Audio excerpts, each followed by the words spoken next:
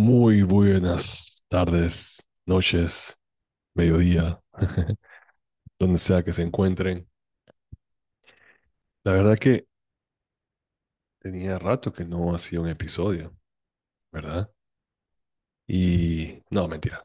La semana pasada o el último episodio que presentamos teníamos un invitado especial, a John Thomas, a un fisiculturista vegano y vegano ya por más de, ¿qué? 12 años, 12, 13 años. John, si no más. Y bueno, tuvimos la oportunidad de conversar con él y nos estaba haciendo un poco de su historia sobre cómo se volvió vegano y también nos estaba hablando un poco sobre su preparación y cuál es su meta y sus objetivos y todo lo demás. La verdad que es una entrevista muy interesante para las personas que no lo han escuchado. Bueno, ahí está disponible en todas las plataformas de audio y en todas las plataformas de video, bueno, incluyendo YouTube en ese caso. Pero me puse a pensar que, bueno, sería una buena iniciativa contarles a ustedes un poco sobre mi preparación casualmente, porque yo creo que yo no comparto mucho esa etapa o esa parte mía, para no enfocarlo simplemente directamente a lo que es la parte de la estética, ¿no? Y enfocando más en lo que es el veganismo en sí y lo que es la completar o culminar o ayudar o apoyar el activismo de lo que es la explotación animal en todos sus medios. Así que lo enfocamos más en ese aspecto, pero también hay una parte en donde podemos utilizar que la parte física o el entrenamiento personal, toda esa parte de fitness, combinado con el veganismo, ayuda también de una forma u otra a contribuir con ese activismo.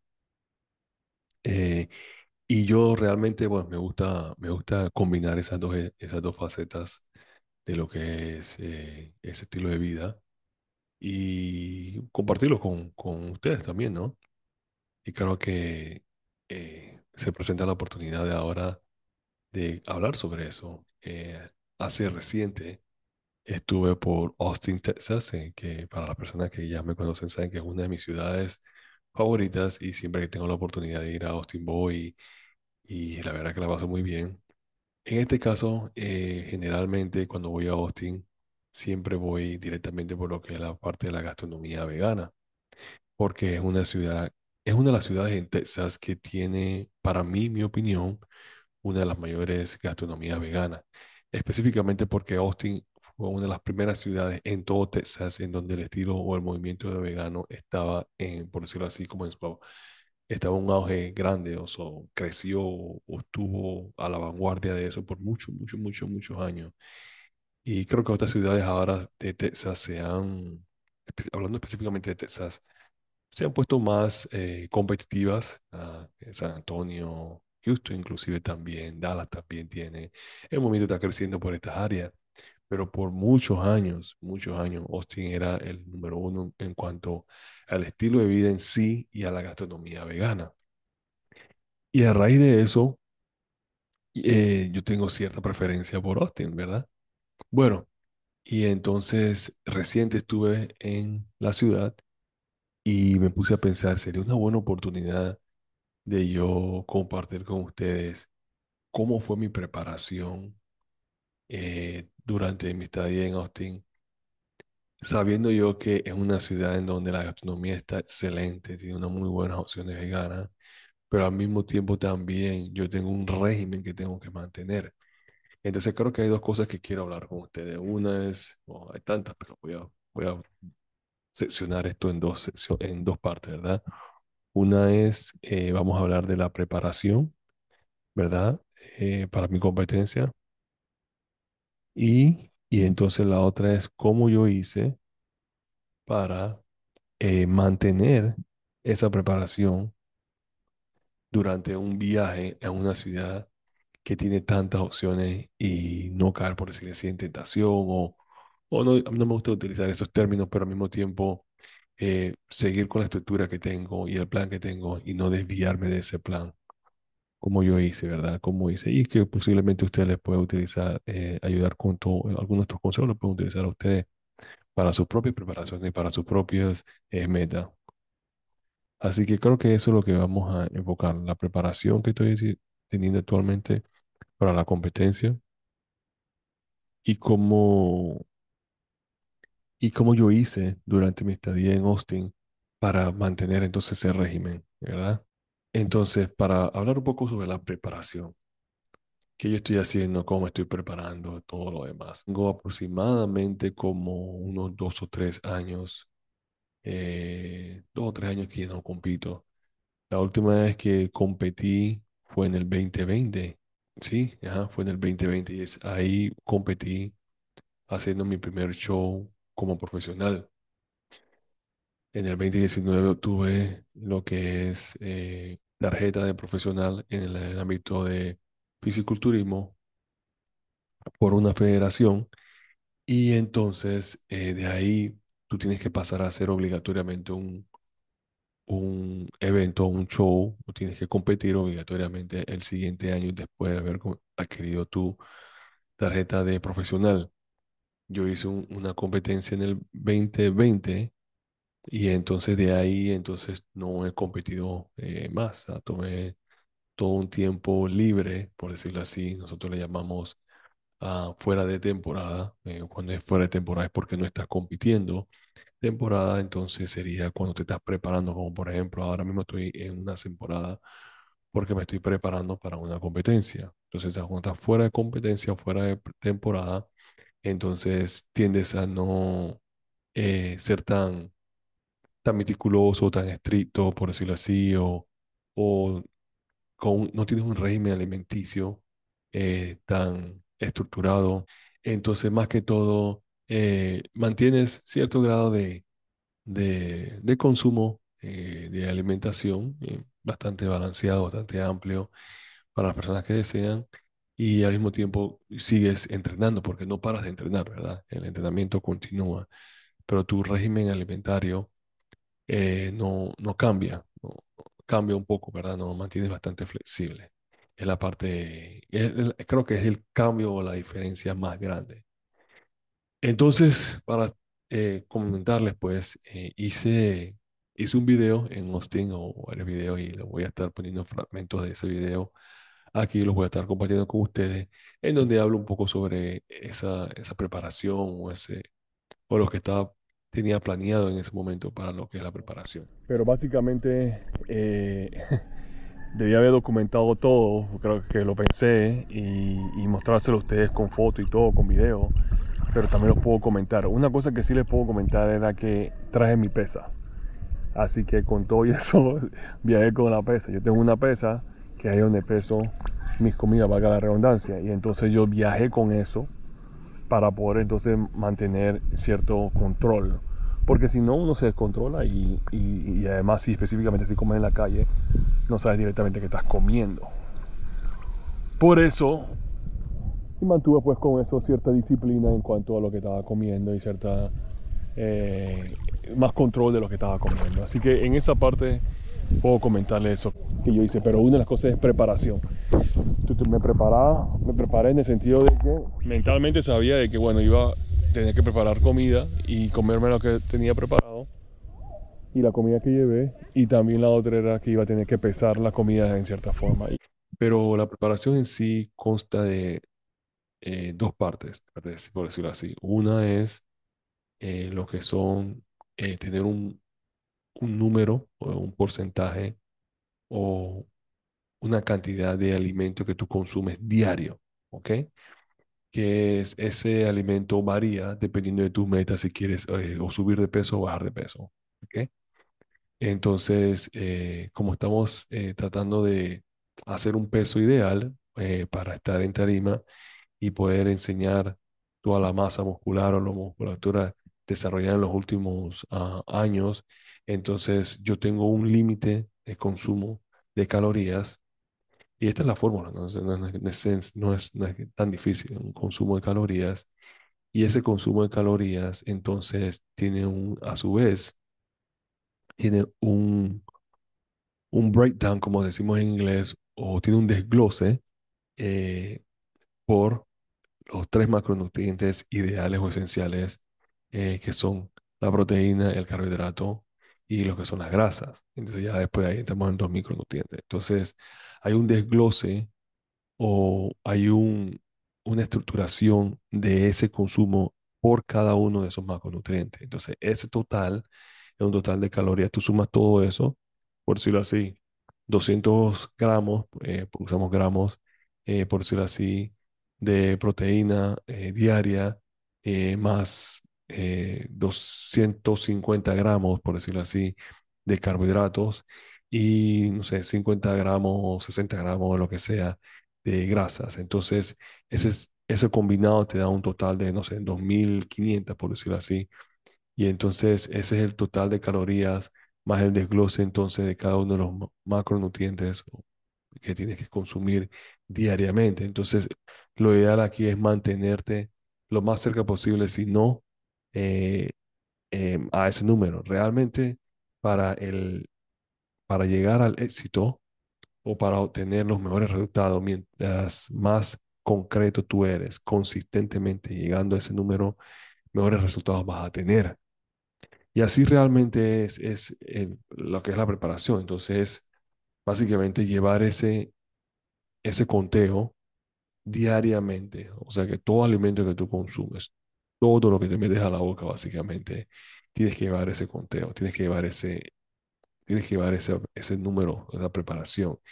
Tienes que estar anuente de lo que estás consumiendo, qué estás consumiendo y cuánto estás consumiendo de eso para poder entonces llevar ese registro. Y cuando tú llevas ese registro, entonces te va a poner más cercano al éxito, ya que estás llevando un control de lo que estás comiendo y cuánto estás comiendo, porque realmente es la cantidad, porque no es lo mismo que tú comas, por decirte así que te comas o estás consumiendo 100 gramos de, no sé, arroz o arroz integral, ¿verdad? Alto en carbohidrato, ¿ok? A que estás consumiendo 50 gramos de, de lo que es, por decirlo así, donuts, ¿no? ¿Verdad? Entonces, son dos tipos de calorías. Calorías, sí. Uf, definitivamente tú quieres consumir calorías más efectivas, más sanas, como no que carbohidratos más sanos y carbohidratos complejos. En este caso, el carbohidrato del arroz sí, es más nutritivo, más saludable que el carbohidrato que consume de la dona, ¿verdad? Pero entonces, quieres mantener también un régimen en donde estás consumiendo también alimentos de calidad y también buenos alimentos. Entonces, tú quieres consumir, por ejemplo, más de este tipo de alimentos, específicamente si estamos consumiendo una alimentación a base de plantas integral, es la que te quieres enfocar. Entonces, el punto que quiero dar es que, tomando en cuenta eso, empieza mi preparación. Entonces, estoy preparándome para estas competencias desde aproximadamente el mes de enero. Y entonces eso incluye una preparación en donde tengo un número de macronutrientes que estoy consumiendo diario, que eso puede fluctuar o puede cambiar dependiendo de cuáles son las metas. ¿Ok? Entonces eso lo lleva directamente un entrenador y él es el que te dice, ok, bueno, mira, cambia ahora, súbele, bájale. Cuando decimos súbele, bájale, estamos hablando de que consume más calorías, consume menos calorías, etcétera, etcétera, dependiendo de cuáles son tus metas. Entonces, tú haces un chequeo, una revisión semanal, en donde tú te pesas y verificas dónde está tu peso en ese momento, cómo tu cuerpo se ve, cómo está reaccionando tu cuerpo, porque todo eso tiene que ser monitoreado. Y basado en eso, entonces, tú, tú puedes entonces tomar las medidas necesarias. Y esa ha sido parte de lo que es la preparación. Como estaba mencionando, desde el mes de enero me vengo preparando, en donde vengo contando mis calorías, que generalmente yo no trabajo de esa forma en mi ámbito diario, no estoy contando calorías en mi ámbito diario, pero para motivos de preparación para competencia, ahí sí tomo más en cuenta esto, simplemente por la precisión que te da y la ventaja que te da también. Así que bueno, comencé a contar calorías y comencé a prepararme. Entonces, eso es por la parte de la alimentación. En cuanto a qué estoy comiendo, cómo estoy comiendo, eso no ha variado mucho. La alimentación, yo de por sí, como ustedes saben, yo llevo una alimentación a base de planta integral, como un 90% integral dejo un 10%, 15%, a veces hasta 20% para consumo de productos más procesados para tener un balance. En este caso, cambia un poco más, eh, pero no cambia tanto. Sigo consumiendo productos más integrales. Ahora con esta preparación lo reduzco un poco más por decirlo así, como a un 70% de productos integrales, ¿verdad? Y entonces, y comienzo nuevamente con mi preparación y a consumir productos un poquitito más procesados simplemente porque algunos tienen un alto grado de proteína o son más accesibles o son más rápidos de preparar, etcétera, ¿no? No, son más simples. Entonces, algunos de estos ya vienen con los tres macronutrientes esenciales. Entonces, en esa parte, utilizo algunos productos más procesados para lo que es la preparación. Así que eso habla sobre lo que es la alimentación. La alimentación no cambia mucho. Y creo que si les interese a ustedes que yo comparta cómo es mi comida, cómo son mis alimentaciones, con mucho gusto también pudiese hacer eso. Voy a crear videos en donde yo puedo compartir cómo yo como el diario, qué es mi comida, cómo se ve. Pero para darles un vistazo, para dar un ejemplo, para decirle así, yo puedo empezar mi mañana con avena, estoy consumiendo leche de flax, porque la leche de flax que estoy consumiendo es alta en proteína. Entonces, o avena, leche de flax, entonces a veces le echamos chía, a veces le echamos entonces hemp seed, a veces le echamos mantequilla de maní, le echamos frutas también, blueberries, banana, raspberry, a veces le ponemos también eh, peaches. ¿Me entiendes? Entonces es combinar eso y hacer un balance en cuanto a lo que estamos consumiendo y agregarle eso a nuestro plato de comida. O sea que, como les digo, la alimentación no cambia mucho. De vez en cuando se le pone una cucharada o dos de proteína en polvo en caso tal de que sea necesario. Pero el punto es que no cambia mucho. Se mantiene bastante similar todo el año, incluyendo este tipo de alimentación para una preparación de una competencia. Así que eso más o menos hablando un poco sobre la alimentación. De ahí preparo como 5 o 6 comidas al día, dependiendo de cuántas comidas o cuánto coma. Y de esas comidas, entonces, al consumo, me asesoro de que llego a los números estipulados previamente y de ahí me preparo entonces para lo que son el día siguiente. Eso en cuanto a la comida. Ahora, el entrenamiento, ¿verdad? Porque esas son dos combinaciones, lo que es la alimentación y lo que es el entrenamiento. El entrenamiento no cambia mucho tampoco, pero sí le agregamos un poquito más de cardiovascular, porque lo importante aquí el cardiovascular es que nos ayuda a quemar calorías. Entonces, tú quieres quemar calorías, ¿verdad? Entonces, la combinación entre quemar calorías y el consumo de la comida a un cierto grado de número, entonces te da entonces a ti la posibilidad de alcanzar la meta, ya sea bajar de peso o subir de peso. Entonces, estamos hablando de que en cuanto al entrenamiento, seguimos entonces con el entrenamiento de levantamiento de pesas, ¿no? Seguimos levantando pesas y adicional a eso, también entonces estamos incluyendo en ese entrenamiento un poco de cardio y algunos ejercicios más enfocados a lo que son movimientos para poder entonces quemar calorías.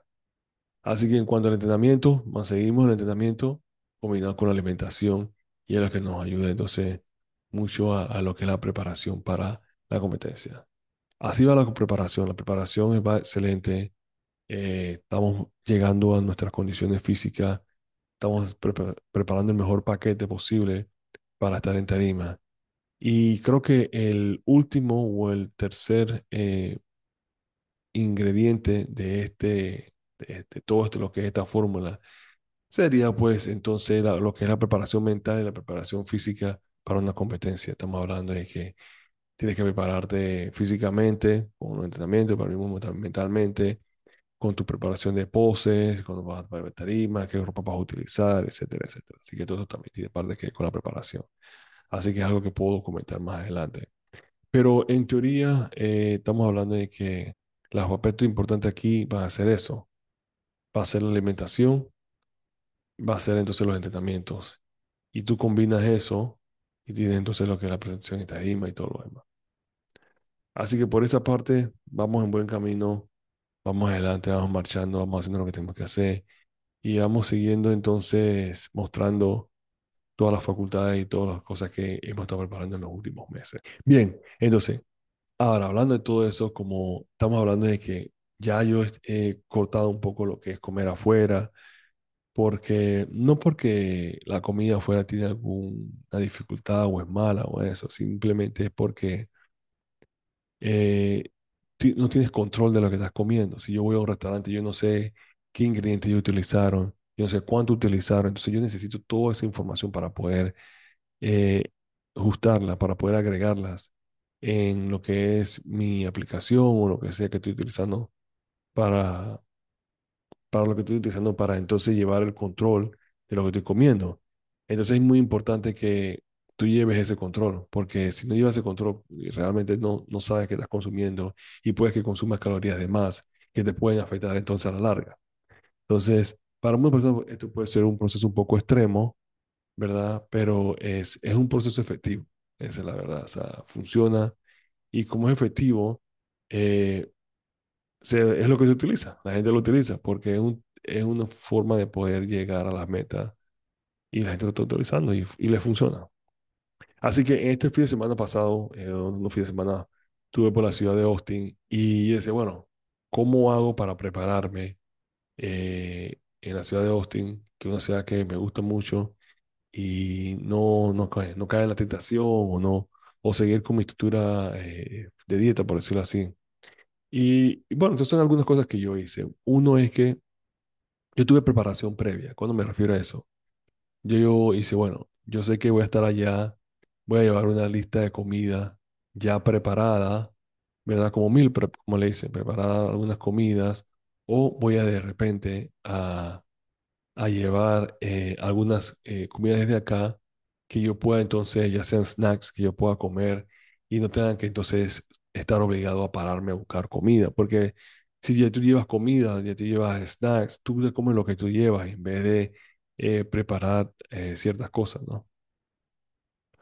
Entonces eso fue una de mis ideas. Mi idea fue que voy a llevar alguna lista. Hice una lista de las cosas que quería llevar, cuántos días me iba a quedar, la comida que me iba a comer. Y entonces con eso fui allá preparado. O sea que desde el camino que necesitaba comer, ya yo tenía comida preparada, que ya podía parar y podía comer.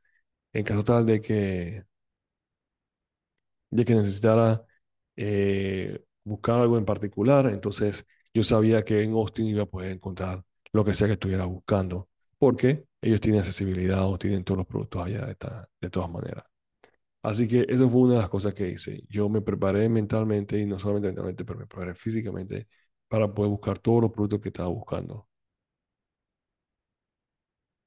Bien, ¿qué más? Entonces, también una cosa que me ayudó mucho fue que eh, donde me estaba quedando había una cocina. Entonces, al haber una cocina, ya sea el hotel o el lugar donde te estás quedando, había una cocina, yo podía preparar alimentos de la comida que había llevado y no tuve que ir a comer afuera, porque al comer afuera te quita entonces la ventaja de que no sabes qué estás consumiendo, tú tienes que prepararte la comida, tú no sabes cuánto es, que si esta hamburguesa que comiste es 1000 calorías o son, no sé, 200 calorías, o sea, tú no sabes. Entonces, como no sabes cuánto es, pierde secuencia, entonces te puede afectar. Así que es mejor que tú vayas preparado. Y cuando tú vas preparado, entonces te da la flexibilidad de poder entonces tener un mejor control de lo que estás comiendo. Así que para mí fue eso una ventaja muy grande. Que yo no tenía una presión de comer afuera.